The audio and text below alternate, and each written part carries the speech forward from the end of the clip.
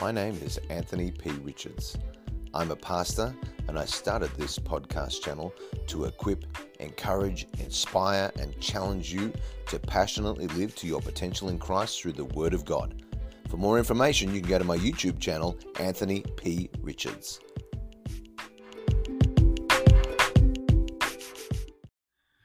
Well, welcome to another day as we continue through the Word of God.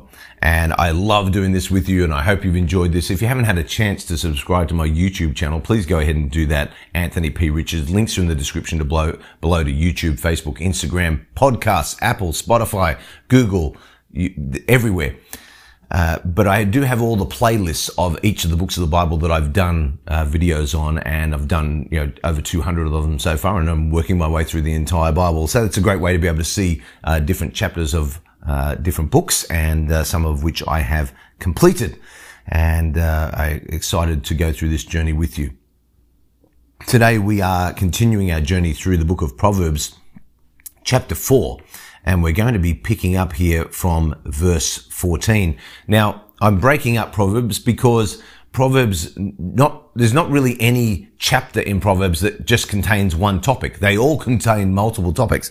And there's lots of nuggets in them, and I want you to be able to grab a hold of those so that they can mean something to you and you can digest them and allow them to be applied to your life. So, with that, let's continue on today with verse 14. Starts off with the words, do not. Now, this is Solomon talking to his son. Do not enter the path of the wicked, and do not walk in the way of evil. Avoid it. Do not travel on it. Turn away from it and pass on. Solomon wanted to tell his children to keep from starting on the path of the wicked. If you don't ever enter the path of the wicked, then you don't have to get off it. And I think that's what he was trying to teach his son. Alan P. Ross said this: Plaut rightly paraphrases, don't take the first step, for you may not be master of your destiny thereafter. Adam Clark, never associate with those whose life is irregular and sinful. Never accompany them in any of their acts of transgression. And I think, there's something here. This doesn't mean, don't spend time with people who don't love Jesus. No, obviously they need to hear about Jesus. But if they're going to go and sin, don't you join them in doing it. Okay, let me make that really clear for you. If you're the Christian, don't help other people get drunk. Don't go to the bar and say, I'll come and I'll be the designated driver while you get, totally wasted. No. That's not a good witness. A good witness is, no, I'm not going to do that. I'm not going to help you in your transgression. I'm not, because that God doesn't want me to do that. Secondly, because I don't want to put myself in a situation or a position where I could slide down into that sin. And it's foolishness. The Bible calls that foolishness if you do that. Do not walk in the way of evil. Because if the path of the wicked is entered, then you've got to turn your steps away from it very quickly. You've got to have urgency about you. Wisdom speaks and says, avoid it, turn away from it. Because every further step on an evil path makes it harder to get off that path. And I've seen this happen so much with people who have very noble and wonderful, loving intentions, but it did not work out the way that they really thought it was going to, or the way that they wanted it to. And I think that's actually really, really sad. Okay, verse 16, let's move on. For they do not sleep unless they have done evil. Their sleep is taken away unless they make someone fall. For they eat the bread of wickedness and they drink the wine of violence. The people who are on the path of wickedness, Solomon's saying they're committed to their sin. You can't try and talk them out of it. They're committed to it because they've become addicted to it. They can't sleep, and they will sacrifice sleep. They'll sacrifice their money, their dignity, their freedom to do whatever they need to do evil. And they can't go to sleep. Their sleep is taken away unless they somehow try to draw other people down their path of wickedness, because sin has become what sustains them. It's become their bread and their wine. Alan P. Ross, by using hyperboles, the teacher portrays the character of the wicked as those who are addicted to evil. They're so completely devoted to evil conduct that they can't sleep until they find expression for it. Derek Kidner. The Bible does not hide the fact that one can become as zealous for evil as for good. Very true. Verse 18. But the path of the just is like the shining sun that shines ever brighter unto the perfect day.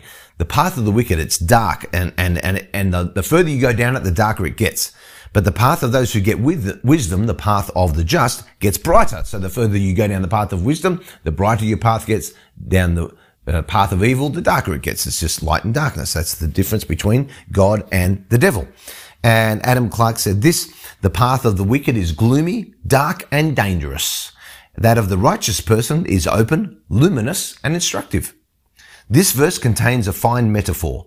It refers to the sun rising above the horizon and the increasing twilight till his beams shine full upon the earth. Bruce Waltke talks about the Hebrew word here that talks about the light. It's the word nogar, and it refers to the light's bright gleam or radiance as from the moon or stars, and it connotes that there are no clouds, not even a shadow on this path. Bruce Waltke. Charles Bridges: this is not the feeble light of a candle, nor the momentary blaze of a meteor, but the grand illumination of heaven. Oh, I love that. I love that. Verse 19. The way of the wicked is like darkness. They don't know what makes them stumble.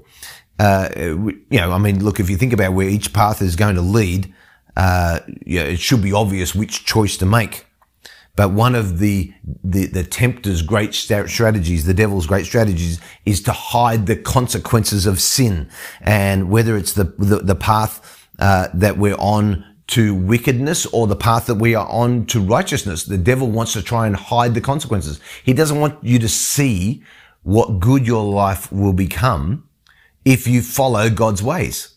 So he does everything he can to try to block you seeing the positive consequences of following God. At the same time, he tries to block you seeing the negative consequences of following his path. He never has a positive attitude. You have to understand that. His mindset is to kill, steal, and destroy. That there's nothing good or positive in that. Okay, let's move on to verse 20. My son, give attention to my words. Incline your ear to my sayings. Do not let them depart from your eyes. Keep them in the midst of your heart, for they are life to those who find them and health to all their flesh. I love these verses. The lessons of wisdom can sometimes be given, but not received. And Solomon knew that. Why? Probably because David had given him wisdom, and there'd been wisdom that he hadn't turned to or he turned away from. Solomon here exhorts his son to pay attention. Keep the lessons of wisdom before your eyes. Don't take your eyes off them. You can just imagine him saying that. David Guzik, Proverbs 4 verses 20 to 27 make mention of the body at least 11 times. The eyes, the feet, the heart, they're mentioned twice. The ear, the flesh, the mouth, lips, and eyelids are mentioned once each. And it is a section that speaks powerfully on how we can dedicate each part of our body to wisdom and God's honor. Later, the Apostle Paul wrote of yielding the parts, the members of our body to God in Romans chapter 6. Keep them in the midst of your heart. Even though it goes against our inherently sinful nature, we must cultivate a heart that loves wisdom and is focused upon her. If wisdom's only regarded as, oh, this is what you can and this is what you can't do, then her purpose will never be achieved. We need to pray for wisdom, pursue wisdom in the midst of the heart, not just in our head. Charles Bridges, a neglected Bible is the melancholy proof of a heart that is alienated from God. For how can we have a spark of love for him if that book that is full of his revealed glory is despised? So true. So true. It's life to all who find them. God's word, which here Solomon is communicating through the words and sayings of his father David, now onto his children, brings life and health. That's what you have to understand. The pursuit of wisdom is guaranteed to be rewarded, and it's guaranteed to be rewarded with life and health. Okay, let's move on to again, maybe a top 20 verse that all Christians have at least heard, but maybe don't know where it is in the Bible. But this is a verse that I'm about to read, Proverbs chapter 4, verse 23. And I would say that there's not many Christians who actually apply this in their lives. I think there's a lot who try, but I know a lot of people who know this verse but don't live it. So we're going to learn how to not do that. That's what we're going to do. Keep your heart with all diligence, that's the key, all diligence, for out of it spring the issues of life. Because wisdom belongs in the midst of our heart, it's necessary to keep the heart by guarding it, protecting it. And in the sense that Solomon meant here, our heart should be kept for one thing and one thing only, which is for wisdom. That's what guards it against the way of the wicked. Now, David Guzik says this, especially from the perspective of the new covenant, which promises a new heart in Ezekiel chapter 36:26. That's what the promise would be with the new covenant from the Old Testament. We can say that keep your heart implies a heart worth keeping, a new heart, one worth guarding. The heart is the reservoir, and change must begin there. If the reservoir is polluted, it does no good to fix the pipes or the valves. I love that imagery that he comes up with there. Warren Wiersbe, the Bible warns us to avoid having a double heart, a hard heart.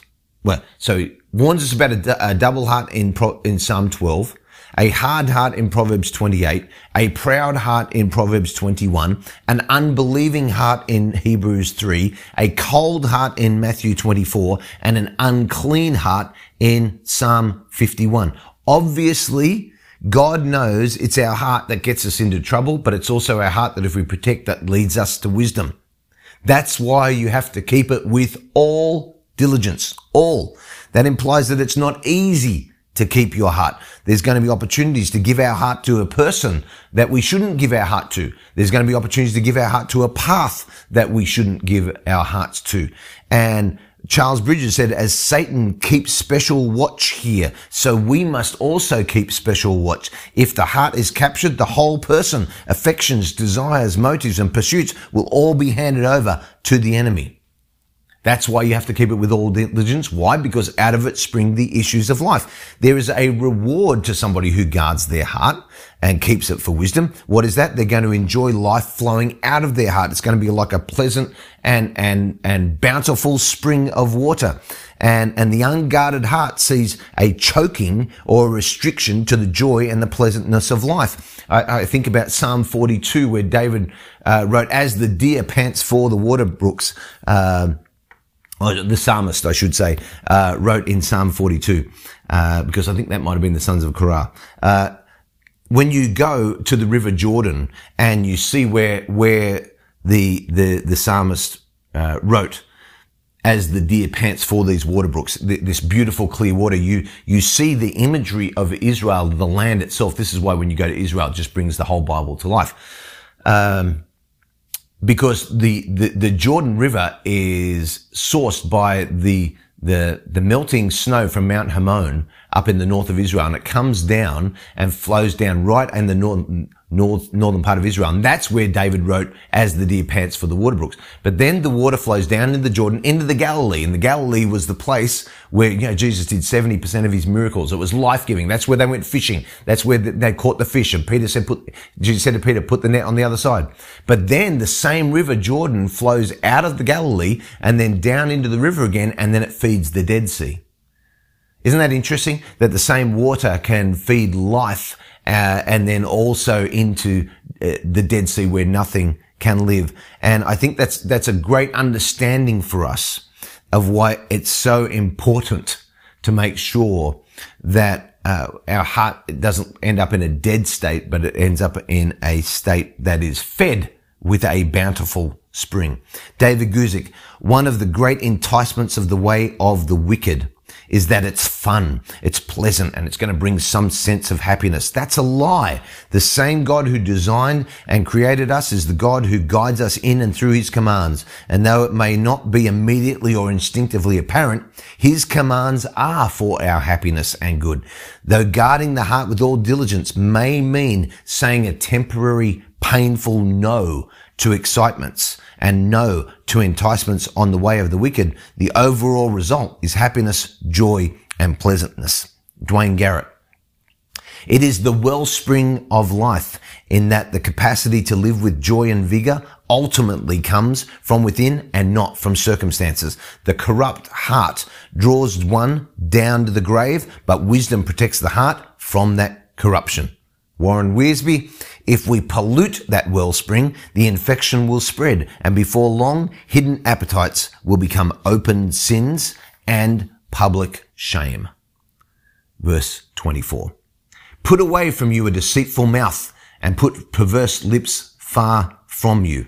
To stay on the path of the just, you have to give attention to what you speak, because deceitful and perverse words are used to cover deceitful and perverse actions, and all that does is lead you further along the way of the wicked.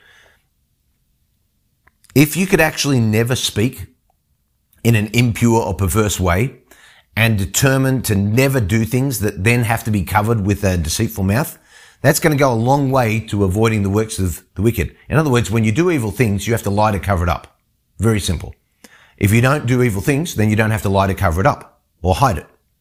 So that helps you stay off the path of the wicked and on the path of the righteous. Alan P. Ross. Righteousness, a right standing with God, will control the tongue, avoiding twisted and crooked speech. This is the next logical step, for words flow out of the heart. Again, I've said this before many times on many of my videos, but I will say it on this one as well. If you swear and you're a Christian, stop it. There's not one biblical example that you will be able to show me that you have the permission to use words that I know the Holy Spirit is convicting you not to use, and yet you're using your own logic to say, hey, listen, it's okay for me to do it. Now, I'm not judging you. I'm not trying to say I don't swear and you do, so you're a bad person. But I see too many Christians who call themselves genuine Christ followers speak in a way that I know that if Jesus came and sat down next to them on the sofa, not a chance in the world would they use that word. So if that's the test for you, why are you doing it? And if you say, yes, I would, then you're kidding yourself. You're just deceived. And I'm sorry. I feel sorry for you because, and I don't pity you. I just feel sorry for you because you've listened to a lie from the enemy. So can I please say, stop it. Don't do that. Don't listen to that lie. Protect your heart. Guard your heart. And if you are using words that you know are swear words, stop it. Please stop it. Not for me, but for you and for the protection of your own heart. I hope that I don't mean that to be judgmental, and I'm sorry if it came across like that. It's not my heart. My heart is for you to have the best. My heart is for you to have everything that God has for you. But I know too many Christians who swear and think it's okay, and it's not okay. Derek Kidner. Superficial habits of talk react in the mind, so that, for example, cynical chatter, fashionable grumbles, flippancy, half-truths, barely meant in the first place, harden into well-established habits of thought. And that's what happens. Verse 25, let your eyes look straight ahead and your eyelids look right before you. We often get off the path of the righteous and the just because we're distracted. Think about the blinders on horses. Well, that actually helps horses, because it stops them getting distracted. I know a lot of people who are squirrels, that have the personality of a squirrel, easily distracted. They're like, oh, look at that. Oh, there's a nut. Oh, there's another nut. Oh, there's a nut. Oh, there's a nut. Oh, there's a nut. Oh, nuts everywhere. And they can't focus. That's why horses wear the blinders, because it keeps them focused. I think we need the blinders of the Word of God. We need these little things on the side of our eyes. No, I'm just keeping focused on where God wants me to look. Jesus said that if we want to be fit for his kingdom, then we have to keep our eyes forward, not be distracted to the side or backwards. In Luke chapter 9, no one having put his hand to the plow and not looking back is fit for the kingdom of God. That's Jesus himself. Says, listen, you can't be looking to the left, the right, or back behind you. Okay, verse 26. We're getting to the end here. Verse 26. Ponder the path of your feet. ponder. I love that word ponder. Whenever I hear that word ponder, I ponder about it because I just think it's an interesting word. Ponder the path of your feet. Let your ways be established. Do not turn to the right or to the left. Remove your foot from evil. If we would consider the destination of the path that we are presently on, then that will actually lead by default to us living more wisely. If you just think about the path that you're on right now, are you on a path to righteousness, or are you on a path to evil? You're doing what God wants you to do in some parts of your life and not in the other. Let me tell you, double-minded man is unstable in all his ways. That's why you can't have a path on a Sunday for an hour and then a path for the rest of the week. You have to be on the same path. Otherwise, all you're going to do is just get the splits, and that's going to end up being really painful. Bruce Waltke says, talking about the son, listening to this from Solomon, the son must take care that every step conforms with that way. One false step could prove fatal. Your foot, Hebrew word, regleka, calls attention to every step taken in the road of life. Every step. You must pay attention to every single step. Dwayne Garrett, of particular interest is verse 27 here. The warning to swerve neither to the left or the right. Deuteronomy chapter 5, 17, 28, Joshua 23 verse 6. They're all similar. And the idea is that we should never be distracted from the way of wisdom. What's your observation? I'm going to leave the observations up to you today. Please put them in the comments below. What do you observe? What stands out to you? What's something that you're going to tell people about your path, or changes you need to make to your path after listening to this today? Thank you so much for joining me. Heavenly Father, I just pray a blessing over everybody watching this video. Encourage them, inspire, equip, challenge them today, Lord. Lord, I pray, Lord, that nobody would ever feel condemnation about what your word points out to them is not how they're meant to be living, but God, that they would just understand the positive conviction that comes from the Holy Spirit, and that God, that you would allow them just to make those course corrections today, and to understand that they're now walking further towards you, not further away. In Jesus' name I pray. Amen.